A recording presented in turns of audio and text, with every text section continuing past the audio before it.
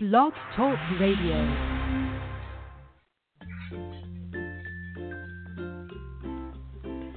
This is the Back Porch Writer Podcast, the show for writers, about writers, and writing. It's live, fun, and informative. Each week, I chat with writers, editors, and industry pros to give you and me a heads up about this whole new awesome publishing world. Back Porch Writer is about creating the life that you want through writing and publishing. Are you ready to tap submit? Let's explore the possibilities together. Welcome to Back Porch Writer.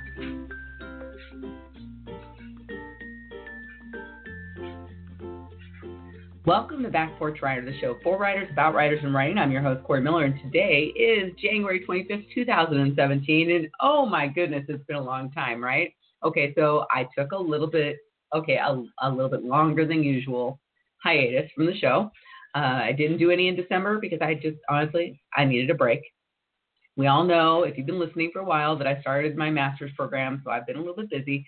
That hasn't changed. I've got more classes that I'm doing right now. I've got 2 classes at 2 different universities. My main program is at Ball State, but I also picked up a positive psychology course through University of Missouri at Columbia, so I started that as well. And then I'm TAing for the Science of Happiness course. You should check that out. Science of Happiness. Awesome. So check that out.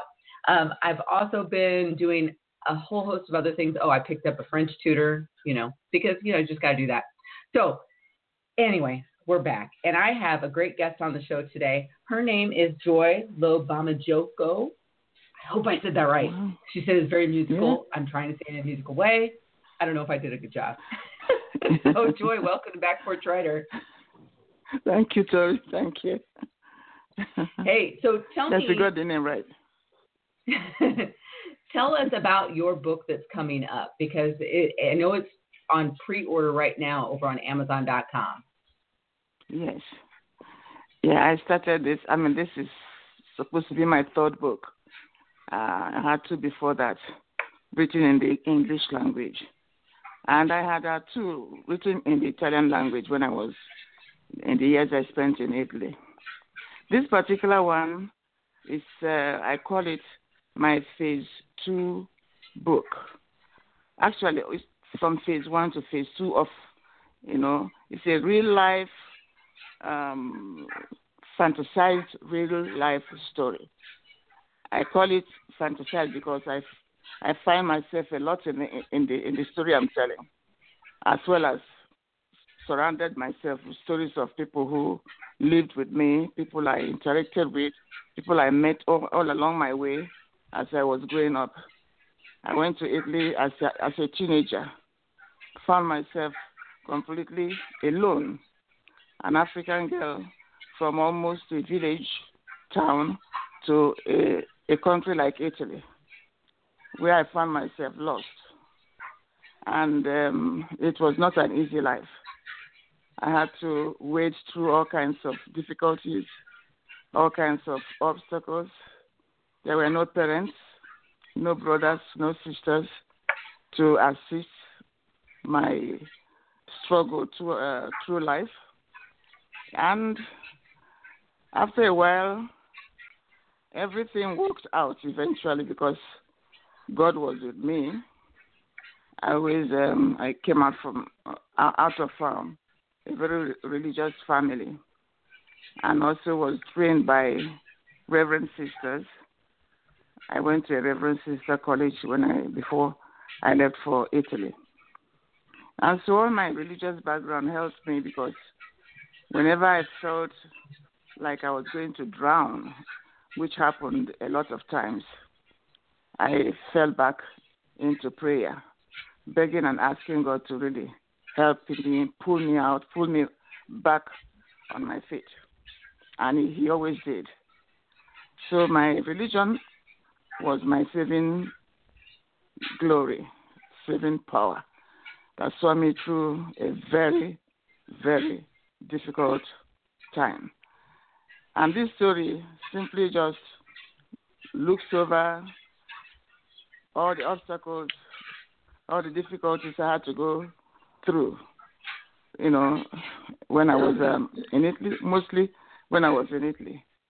But it started from all the way back in Nigeria as I grew up and then came through college, through elementary school, colleges, and then to Italy.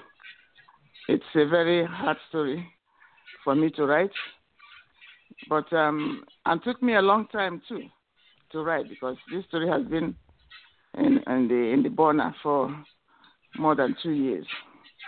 And after I wrote it, I had to let it go through all kinds of, editing. I had to edit this story 2 times.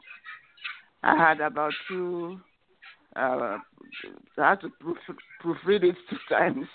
I had to have 2 better readers to go through it twice each. And just in my effort, because I'm an indie writer.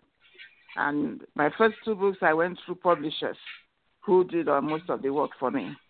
But this particular one, I was determined to do it myself.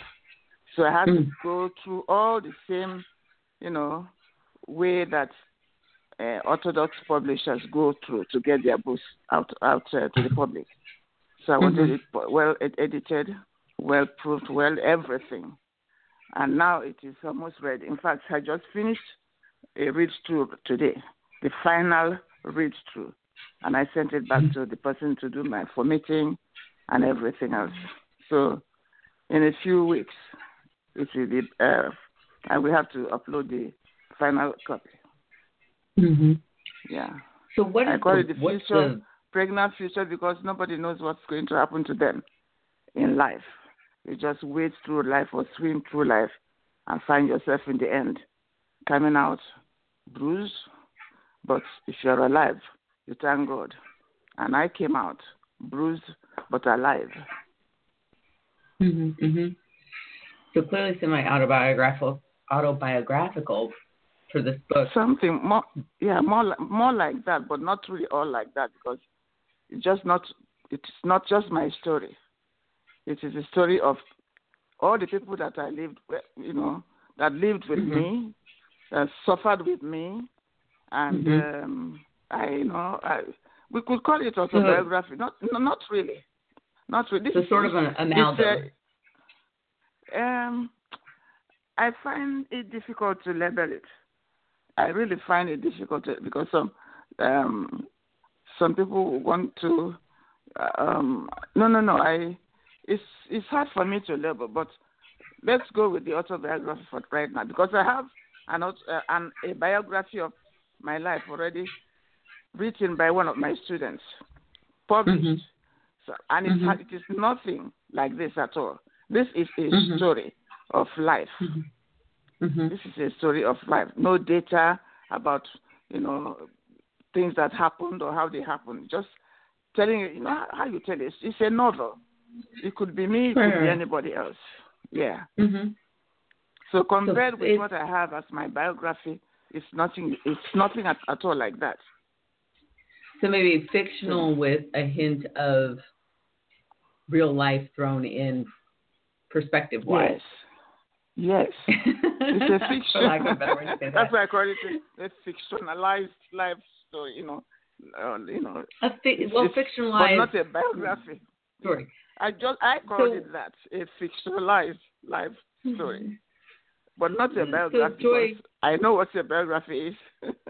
Right. So Joy, what was the most valuable lesson that you've learned as an indie author? Oh, well, let me start by telling you why I even became an indie author. When I came back, I told you I already published 2 books in Italy. So when I came back here, I really felt like I was a writer, that I could write anything and publish anything. And I started writing, and the first 2 manuscripts I sent out were not even opened by the publishing houses that I sent them to. And I saw a mark on the envelope, like they put it on the ground and ran their car over it, something like that. That's the impression I got. They didn't even open it. And I didn't mind. I continued trying to push to get my work through. And when I didn't succeed, I said to myself, I have a story to tell, and I want to be able to tell this story and get it out. And I decided to look for ways to get it out myself.